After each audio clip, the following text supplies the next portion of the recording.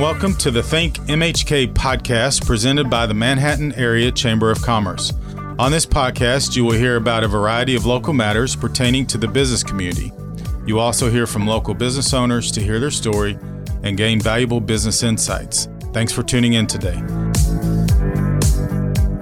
My co-host for this segment is Darren Solden. Hey, Darren, how are you today? Hey, Jason, I'm doing great. Great. Our guest today was a person that I met early on in my career at the Manhattan Chamber.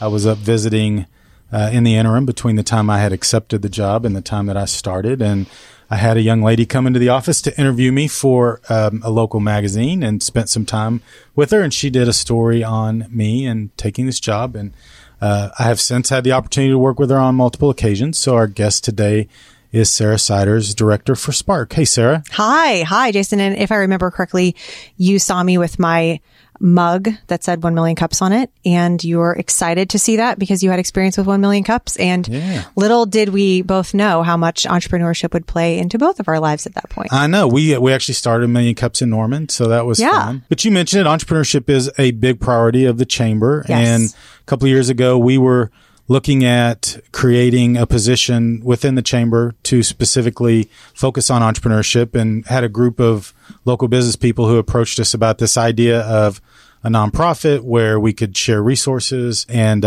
have more programming for the amount of resources we were each spending. And that's what ultimately became Spark. Yes, absolutely. Spark has come from a variety of relationships and programming that existed.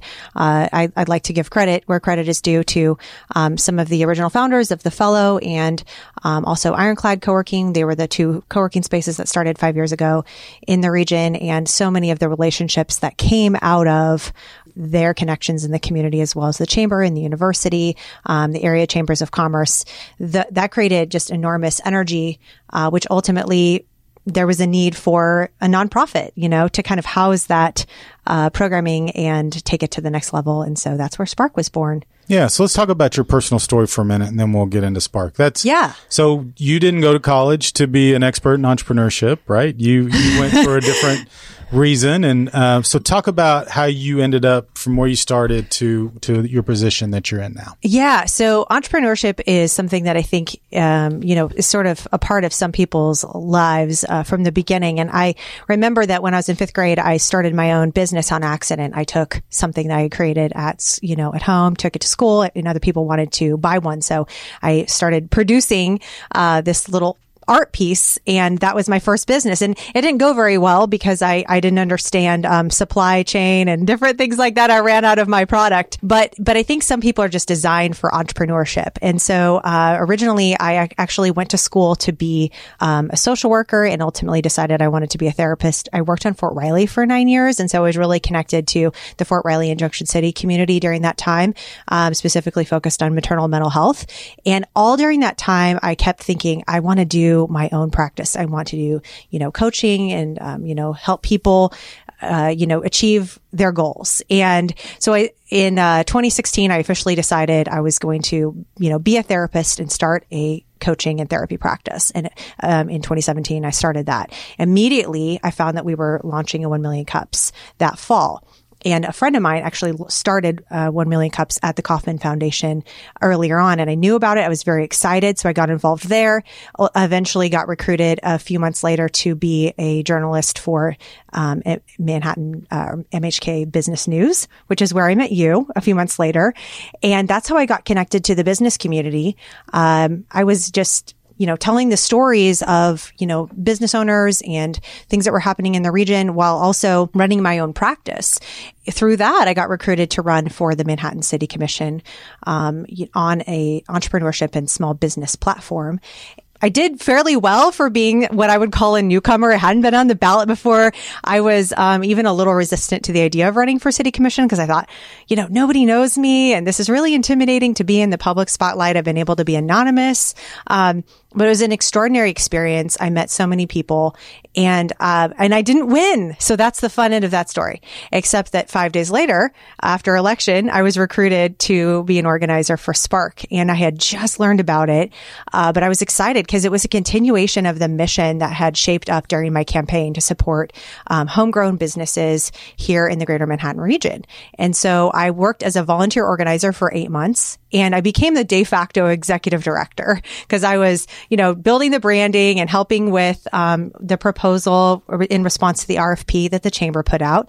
And I was able to step into the position as executive director in July of 2020 when we started right in the middle of a pandemic. That's when you do entrepreneurship, right? So it was a bit of a twisty, turny road, but I think, I can see how it all connects now. And it's been really neat to continue working with folks from the chamber and the university who I met during my campaign. So for me, it's all been connected, and it's been really neat to see how the mission of supporting small business entrepreneurship and innovation in the region has just continued to morph and develop. Why don't you tell us a little bit more about what exactly Spark does? So Spark serves as an entrepreneurship ecosystem driver, which is a lot of industry speak to say an entrepreneurship ecosystem is, as we know, a bunch of interdependent entities, right? So we think about ecosystems in biology where all these different parts are dependent upon each other. And in an entrepreneurship ecosystem, everyone is part of it. Whether you are a business owner or you're a service provider, like an accountant or attorney or a lender, for example, you might be a mentor or a sponsor or an investor, or maybe you're not any of those things. You're a customer though. You are spending money and supporting local business or entrepreneurs in our region, in our state, our nation, and around the world. And so entrepreneurship is something that we are all a part of, but not every community has an interconnected ecosystem that's healthy and allows new business and new ventures to begin and to start and to thrive. And so Spark is essentially our region's commitment to say, hey, we want to become a community that supports new business and makes it easier to start a new business or venture. We know it's hard. It's one of the hardest roads that you can take. But how do we make it a little bit easier by creating a really interconnected and healthy and supportive network for new business? And so that's what we do. We are a nonprofit that is based in the community. We have public and private partnerships, which allows us to be more agile, and it allows us to create partnerships across the region to support more businesses, which has been really exciting. Yeah, so you mentioned a community effort. Who are some of those key supporters really bought into and invested in Spark? Right off the bat, the Manhattan Area Chamber of Commerce, we were responding to that request for proposals, and that was a significant part of our initial budget for operations, and that's been extraordinary. We have really enjoyed working with you and being that entrepreneurial arm of what the Manhattan Area Chamber is doing. K-State Innovation Partners was also a key sponsor, and we had private contribution from Mary Veneer, which also up-leveled our ability to be effective in the early days. And since then, we've added WTC and Kansas Gas Service as some of our initial first-year sponsors, and we're continuing to grow that list. Our ability to be able to invest in that program was based on the faith from the city commission when we went a couple years ago and made the proposal to fund the remaining of the programs to implement Region Reimagine, and entrepreneurship was a big piece of that. And so their ability to fund us some additional dollars in that is what helped us be able to do Spark. So one of the other groups that we Darren and I and the chamber have been trying to build relationship and work with over the last year, and one that you all have made a lot of inroads is with the Black Entrepreneurs of the Flint Hills. Talk about Spark's relationship with the Black Entrepreneurs of the Flint Hills, and then some of the programs that have come from that relationship. The Black Entrepreneurs of the Flint Hills and Spark really, in some ways, have grown up together. They predated Spark and have been around as a group and an organization for a while. But last summer, there was a lot of heat raised around, Black-owned businesses. And, of course, in a pandemic, what we discovered is that there actually wasn't equal access to resources and opportunities for entrepreneurs of color around the country. We were seeing that in just evidenced everywhere. And so along with that and the heat around, civil rights, there was a lot of attention, and the Black entrepreneurs proposed several action items to Spark and to the Manhattan Area Chamber, among other partners in the area. And the Chamber and Spark were very responsive to say, hey, let's talk about this. Let's work together. Let's collaborate. And so one of Spark's key tasks has been building relationships with, for minority business owners, or building programming for minority business owners. Until now, if we're being transparent, we haven't had programming that's specific to, specifically designed for entrepreneurs of color to address the unique challenges and opportunities that are specific to entrepreneurs of color. And so our partnership with the Black entrepreneurs, the Flint Hills, actually started officially in March, although it was the result of, ongoing discussions and relationships that we've been forming over a period of time. And so our partnership is sponsored by Kansas Gas Service, and that has allowed us to focus on the 4 key priorities that we have together, which is inclusive education and resources, creating new capital opportunities for entrepreneurs of color, storytelling and promotion of businesses who are underrepresented, and the transparent collaboration regarding challenges and opportunities of the minority business community. So just telling it like it is and saying, hey, these are some gaps. There's people missing from the room. When we look around the room, we say, who's not here? And that's a gap for us in some of our programs and education and resources. And so when we say who's not here, then we make a specific effort to bring those people to the table. And so when we build this partnership with the Black entrepreneurs of the Flint Hills, what we're doing is we're building a suite of entrepreneurs of color programming and education and opportunities for all minority businesses. And we're starting with this relationship with the Black entrepreneurs. At the time of this recording, we also are working on a Minority Business Directory, and we're taking information for that. And then Darren and I both have publicly stated, Darren at the Leaders Retreat and myself at the City's Diversity, Equity, and Inclusion Task Force, that we should create a fund specifically for minority and disadvantaged businesses. And so hopefully we'll see some action on that, and it will have happened by the time this is released. You also had a specific training program through Kauffman over the summer that addressed that. And then you have another training program that from Kauffman as well that will address a larger audience. You want to talk about that for a minute? Yeah. So Entrepreneur Business Basics is an entrepreneurship education program that it was designed with a focus on those unique opportunities and challenges of entrepreneurs of color. And the program was started in Kansas City by somebody who had spent years as a Black business consultant. And she created this program with Kauffman Fast Track as the core. So Kauffman Fast Track is a nationally recognized program that supports entrepreneurs through core business education, and it can be modified for different groups or populations or different business stages. And so we brought Entrepreneur Business Basics, which is a 12-week entrepreneurial education cohort, to our region for the first time this summer. And this is really strategic because our region had not offered entrepreneurship education in this way until now.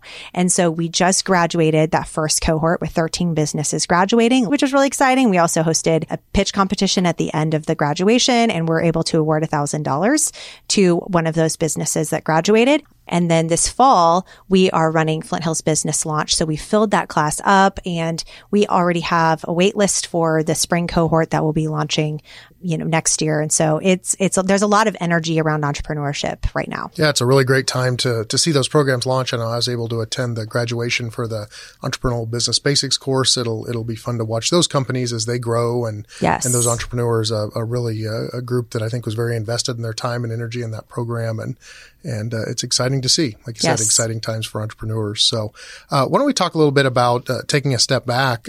Why is it so? Why do we do this? Why is it so important that we have startups in our community and have entrepreneurs and have small businesses? If we reflect on some of the community assessment that we received from, Region Reimagined, that told us a lot about what we're really strong in. And we have a very strong public sector. We have these vital institutions with Kansas State University and with Fort Riley. And those, when we look back at history, we see that, Fort Riley, K-State, and Manhattan kind of all grew up together in the 1850s, and we're all, intrinsically tied. But the thing with its public institutions is that you don't have as much control over how they affect your economy. So if you have student enrollment changes or troop movements, when you want to create more stability and more momentum in your economy, you focus on growing your own businesses. And so that's where, entrepreneurship is one key strategy in doing that. We want to focus on helping new business owners and innovative startups to be able to be successful in our region. So we focus on business types and industries across, every type and stage. We are trying to support everyone. In the first year, we really spent time focusing on small business because that is the 92% of businesses that are starting in every community, right? That's that really wide foundation. So if you make it easier for someone to start a small business, then you're starting to change the narrative and the culture that this region, the greater Manhattan region, is a great place to start and grow your business. And here in year 2 and beyond, we're going to be focusing on building more infrastructure for starting innovative, high growth potential companies because they are net importers of revenue and, significant when it comes to job creation. And of course, that means that we're bringing in new opportunities for prosperity. And we're also reducing the burden on, the push-pull with property tax, sales tax that we often are experiencing here regionally. We need to bring new dollars into the community. And we do that through building our private sector. And part of that is through entrepreneurship. Absolutely. We talk about all the time. If you look around at our largest private employers, most of them started as entrepreneurial ventures. And yes, and so it's incredibly important, not just for today, but for the future. So, Sarah, we've kept you longer than we have most of our guests. But that's because this topic is so important to us and our relationship with Spark is extremely important to us. So highlight the Resource Hub, which I know is something that's really important to you. And then, if you have a chance, maybe talk about your leadership. And I know you have some very impressive board members. And, so talk for a minute about your board and their role in the operation as well. Our online Resource Hub was an outworking of one of the priorities that we had in our first few months. So we got together with some of our key partners, K-State Innovation Partners, the Manhattan Area Chamber, and then we worked closely with a cross-cultural consultant, Dr. Jessica Elmore, to make sure that we have on-ramps that include everyone and we're not accidentally excluding anyone by just virtue of not realizing it. So Jessica's been in so many of our key conversations as we've been building and, connecting our ecosystem. So as we were doing that, we identified 3 key priorities: inclusive resources, inclusive capital, and inclusive talent. So we got right to work on building a virtual hub that is 24/7 accessible. So when an entrepreneur has an idea at 3 a.m., they can go to sparkmhk.com and they can access all of our resources, events, and learn about our programming because it's always there. And so that's where we house our virtual community and, again, all those connection points. The thing that's really cool about the Resource Hub is that it's able to track the activity of new users, and it gives us a baseline for what kind of entrepreneurial activity is happening here. And then as we're adding new jobs and we're, building new revenue opportunities, we're able to track that as well, in addition to, mentorship hours and things like that. So an incredible tool that we use, it's called Startup Space, and it's kind of the dashboard behind our website. So if you go to sparkmhk.com and you scroll down on the front page, it says join our hub. And that's what you're doing. You're joining, almost 200 users right now.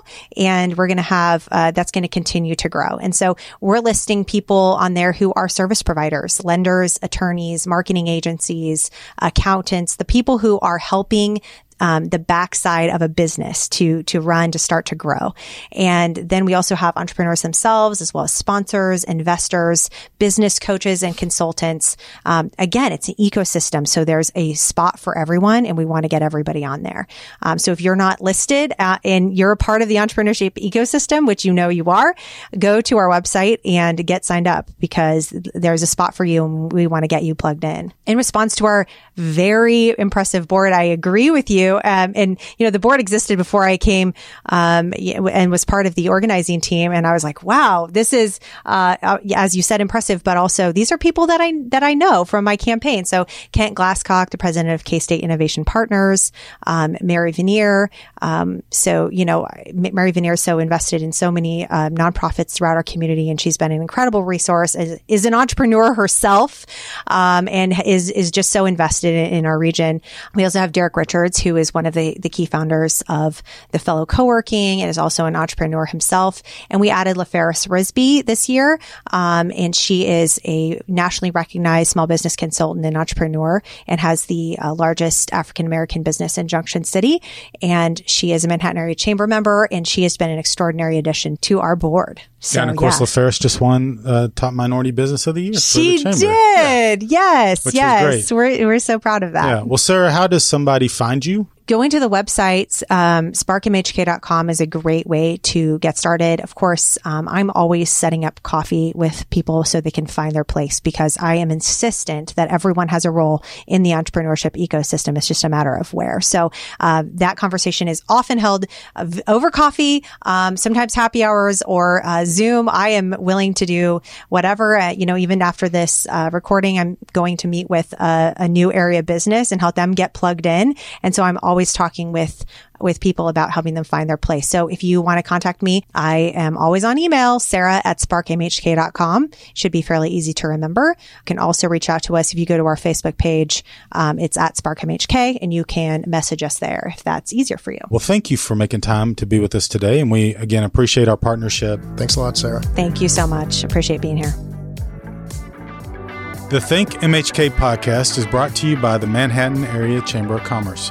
Don't forget to subscribe and like the Think MHK podcast on your preferred podcast provider, and you will never risk missing an episode. If you enjoyed our show, please give us a 5-star rating and leave a review. To find out more about today's topic or other chamber activities, please go to manhattan.org. And now back to today's show. Welcome back to the Think MHK podcast. My co-host for this segment is Charla Meisenheimer. Hey, Charla. Hey, Jason. We have 3 great guests with us today. Although, to be quite honest with you, I'm a little disappointed because when we booked this particular group of guests, I thought they would bring product, and they did not bring product. But that's okay. I will at some point get over there and partake. I'm going to let them introduce themselves because we have 3 people. I want people to be able to recognize their voice when they talk. So, Jake, why don't you start and everybody introduce themselves? Yeah, my name is Jake Vogelai. I am one of the owners, and I do sales and marketing at the brewery. I am Adam Krebsbaugh, and I am also one of the owners and do a lot of the beer stuff with the next guy. I'm the next guy, Garrett Paulman. I'm a co-owner and brewer at Manhattan Brewing Company. Garrett, thanks for saying that. We neglected to say the name of the business, so I appreciate Garrett jumping in there and saying it. So thank you all for being with us today. You all, of course, across the street from the chamber, so we get a chance to get over there periodically, and you guys are doing a great job. Tell us a little bit about yourselves, maybe each one of you, and how did the 3 of you end up in Manhattan? Yeah, I'll go ahead and start off. I came to Manhattan in 2003 to play football up here. Played till 2007, graduated with a degree, went back down to Wichita. Got a job working for Tallgrass Brewing in 2013 as a sales guy in Kansas City. And so we moved up there, spent about a year up there. And then I got promoted up to the director of sales. And then I moved back here to Manhattan in about 2014, and I've been here ever since. I love the town, and there's no way we were going to leave. So, Adam, how about you? All right, so I moved here in 2006. K-State brought me here. And then I took a few years off from that to work. And then my last years in college, I was volunteering at Tallgrass Brewing Company. And I was filling growlers every Friday for about 2 years straight. And then once I graduated from K-State, got a job at Tallgrass, and then just kind of moved up in that. And then here we are. I just want to say, too, that for those of you guys who don't know Adam, he has luxurious hair. He was known as Tasting Room Jesus back in the Tallgrass days, so you should come check it out. It's amazing hair. I was actually just sitting here admiring it. Garrett, why don't you tell us about yourself? Yeah, so I'm originally from Nebraska. I moved down here because of Tallgrass in 2013, where I was the head brewer for about 6 years.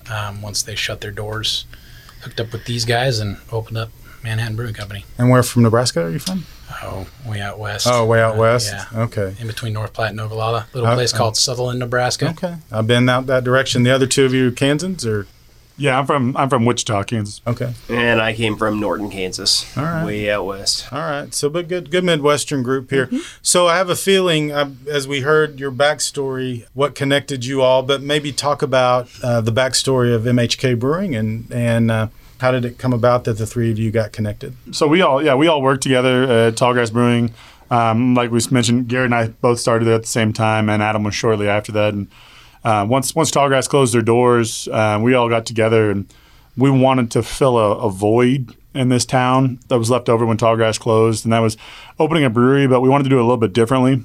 We wanted to open a brewery that was much smaller and more focused on just Manhattan. When we were at Tallgrass, there's beers all over the United States and over the world. And really what we wanted to do was only sell beer in Manhattan. Like we were like, we just want to be in Manhattan. We want to keep it simple. And so we got together and wrote up a business plan and really got together and tried to figure out what our core values would be. First thing was going to be quality beer. Can't do anything without sweet tasting beer. The second one was going to be, we wanted to bring a really great beer education to this town to really up the level of it.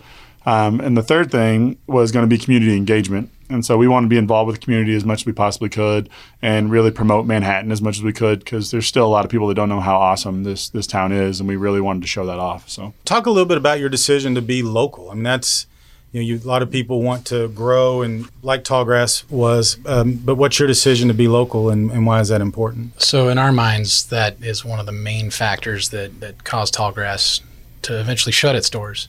When you're in Minnesota and Texas or wherever during that time, and now more than ever, when you go somewhere, you go get a local craft beer. People want local. So that's the main reason. I think the other is that we all live here. It's a great town already. We've said that multiple times, and we all know it. But we want to raise our families here and create cool places to go to draw more people in. Honestly, like we didn't want to travel around to those towns and spend all of our focus and time trying to sell beer in places that you're competing with local there. Like we wanted to stay here and really just bring beer to people of Manhattan. So for someone that has never been into the Manhattan Brewing Company, what is the experience that they're looking forward to? Well, we want it to be a very open experience. Come in, just seat yourself. You're not going to be bothered by servers or anything. Very relaxed and calm. Just come in, have a few beers with your friends, linger as long as you want. And again, nobody's going to bother you. We try to keep a variety of beer styles. So something that can fit everybody's taste. Even if some people don't like beer, I always like that challenge. Come in and I'll try to find you a beer that you really like or that you will go to.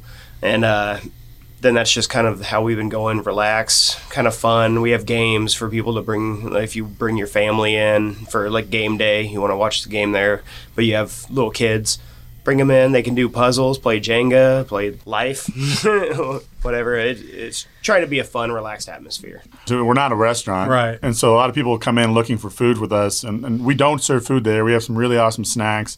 And we actually have some beef sticks and beef bites from a local farmer, Davis Farms. He actually uses our spent grain to feed his cattle, and then we make beef sticks out of those cattle with it. And then we also infuse our beer into it. It's really awesome. You guys should try it. But we don't serve food, which is a big thing. But we do allow people to bring in food from any of the great restaurants in town. We really try to promote downtown, mainly because they're right there and they're awesome. But anybody, you can bring in food from anywhere you want. You can make a sandwich and bring it in. We don't care. So talk about what you all were thinking about. Maybe all three of you. What was going through your mind when you opened this facility that you have to have people come to in the middle of a pandemic? So yeah, opening during a pandemic, we got under construction well before the pandemic hit, and we were well into it by the time we were approaching the finish. So we didn't really have a choice. If we could do it again, I'd still do it because I want to open a brewery, but I'd rather not have a pandemic. It's been troublesome, to say the least. I mean, there was some nervousness about it. We had to kind of pivot. Our initial plan was sell all beer out of our place, and because of COVID, we weren't sure if we were going to be open. we weren't sure if they were going to close all the places down. So some of the money we saved by doing a lot of the demolition of our place, we bought a canning line, and then we started to rely more on distribution to liquor stores and whatnot. So that was definitely a big change, not one that we initially planned.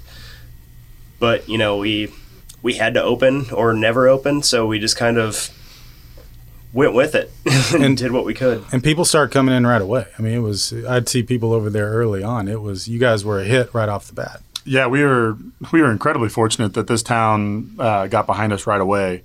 I mean, that was one of the there's a lot of benefits for us being open during a pandemic. And it's hard to say that.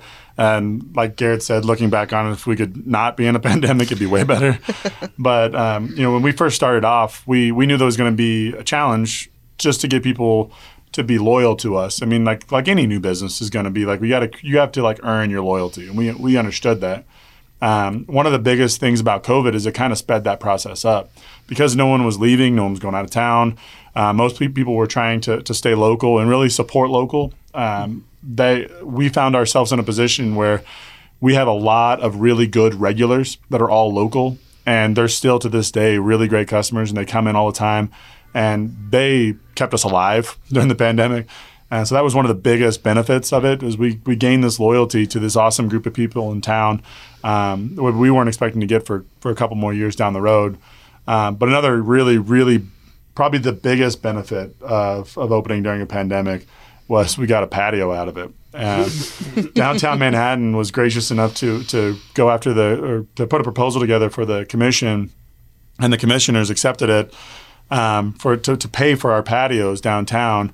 And that not only did that change our business and it helped us out so much, but it also changed Manhattan. Like that decision alone brought Manhattan 20 years in advance because we were lacking it and we needed it, and we needed something to draw people in like that. And those patios are amazing. They make downtown look absolutely gorgeous, and I hope there's a lot more of that to come in the future. But and of course, as a reminder, the patios were paid for through the Economic Development Sales Tax Fund. So a lot of times people will say, well, what does the Economic Development Sales Tax Fund do for me or do for small business? And those patios were all funded that way to make sure that the funds were available to do it, because obviously sales tax is down overall. Yeah. City can't afford to find money to do projects like that. And so it was exciting to see that. And just to remind everybody, you opened in 2020. Which month was it? It was July 8th. July 8th of 2020. So you guys went through a ton of decision making before you ever opened. Why downtown versus any other part of Manhattan? We started planning, and we were looking at places literally all over town. We looked at places by the airport. We looked at places on Highway 24. When it all came to it, what fit our business model was being downtown. It just made sense. Like, if we want to be Manhattan's brewery, we want to open up in the heart of Manhattan. And we see the heart of Manhattan as being downtown.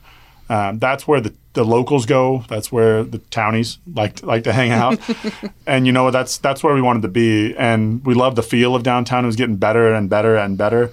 And we wanted to be another step in the process of getting better in downtown. We hope we've done that already. But yeah, that's why downtown. It's in the heart of it. If we're going to be Manhattan's brewery, you want to be right downtown where it's at.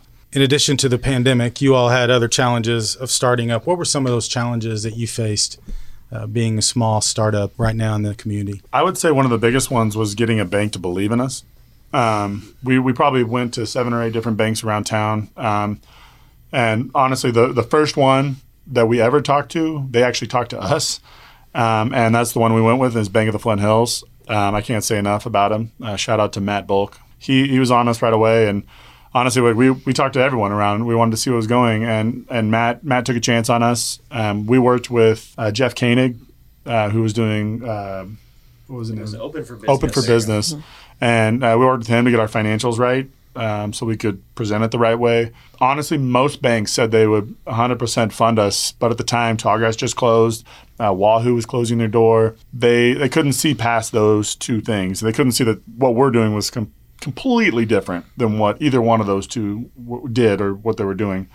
And so it was tough. It was tough to get going on that end. Besides the banking one, I would say finding local vendors that were on some level that were competitive on price was a little bit tougher, but we tried to go with as much local as we possibly could. So if you had one message you could give to someone who's looking at starting up a business, what would that be? And I'll ask all three of you to answer that question. I'd say know your weaknesses. Look for them and address them as best you can. Ours, obviously, we both know beer and production of beer, and he's big into sales and marketing. Our big hole is financials. So accounting and all that kind of stuff. So that's where Jeff Koenig came in. Yeah, I would kind of go with that. I was going to say plan plan. We planned our financials for at least a year before we really got things going, and just because we wanted to make sure every single thing was thought of and down, and we had different contingency plans. Like whenever we obviously we didn't have a pandemic button on our planning you didn't put that spreadsheet. In there? So we had to kind of pivot, but we had saved that money, like I said, to buy a canning line, and kind of we had some room to pivot and just plan for that kind of stuff. Yeah, I mean, I think Garrett and Adam both hit it on the head, but like Garrett said, know your weakness, but also don't let your ego get in the way. So once you figure out your weakness, like don't say, oh, I can figure it out. No, go ask for someone, go to someone that knows what they're doing, they can help you out, they can get it done the right way the first time. But also, like, know your target audience, know exactly who you're going after, and then don't just expect them to come into you. Like, go after them and support them, and they'll support you. So whether that's, doing stuff with Hype or with other local people, if that's who you're going after, or whoever you're going after, like, go after them too and support them, and they will support you. So before we leave, I do have a question for the three of you. You obviously were nominated this year and were a finalist for the Entrepreneurial Spirit Award, and we had set up a great table for you all with our incoming chairs. Summer Ott Dirks, and Summer, of course, is a good friend of the three of you, and halfway through lunch, Summer was still sitting at that table by herself, and we were looking around trying to figure out where everybody was. Talk about what happened. Where were you guys for the lunch? So we're small business owners, as you very well know, and we're very, very, very busy. That is the excuse. I think we were like, we actually were closed those days, and we were, in our minds, we're going to be closed. We had some work we had to do in the back. And we were like full on construction mode. Like, we were fixing things right away. And I think we were like, I was painting. Whatever I was wearing, it was like gym shorts and like a really crappy shirt. We were all in that kind of attire. Yeah. And then I got the text from Summer, and she's like, I'm at the table waiting for you guys. And I look around, and I'm like, we're closed. Like, no, you're not. And she texts back. I was like, and then my first thought was, crap. Yeah, no, I doubt that was your first thought, but thank you for keeping it clean for our podcast. So I rushed and had to go buy some shorts at Pathfinder and threw on a T-shirt that we had. These guys were like, yeah, we can't make it. Yeah, I don't know what I was doing. I just remember somebody came down. I think it was Garrett that came downstairs, and I was in the middle of doing something. And he's like, oh, we have this thing, this dinner, this lunch thing, and 10 minutes. Like, right now. It's like, I can't do that.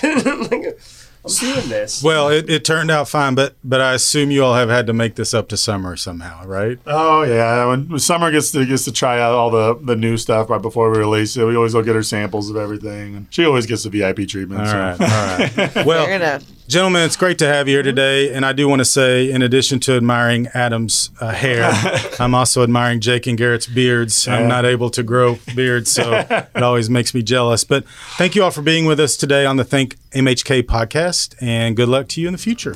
Thank you. Yeah, thanks for having us.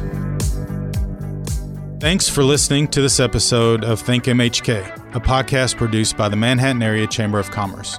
If you enjoyed the Think MHK podcast, we'd love for you to subscribe and share it out on your social media channels. Feel free to reach out to us on Facebook, Twitter, or Instagram at the Manhattan Area Chamber of Commerce.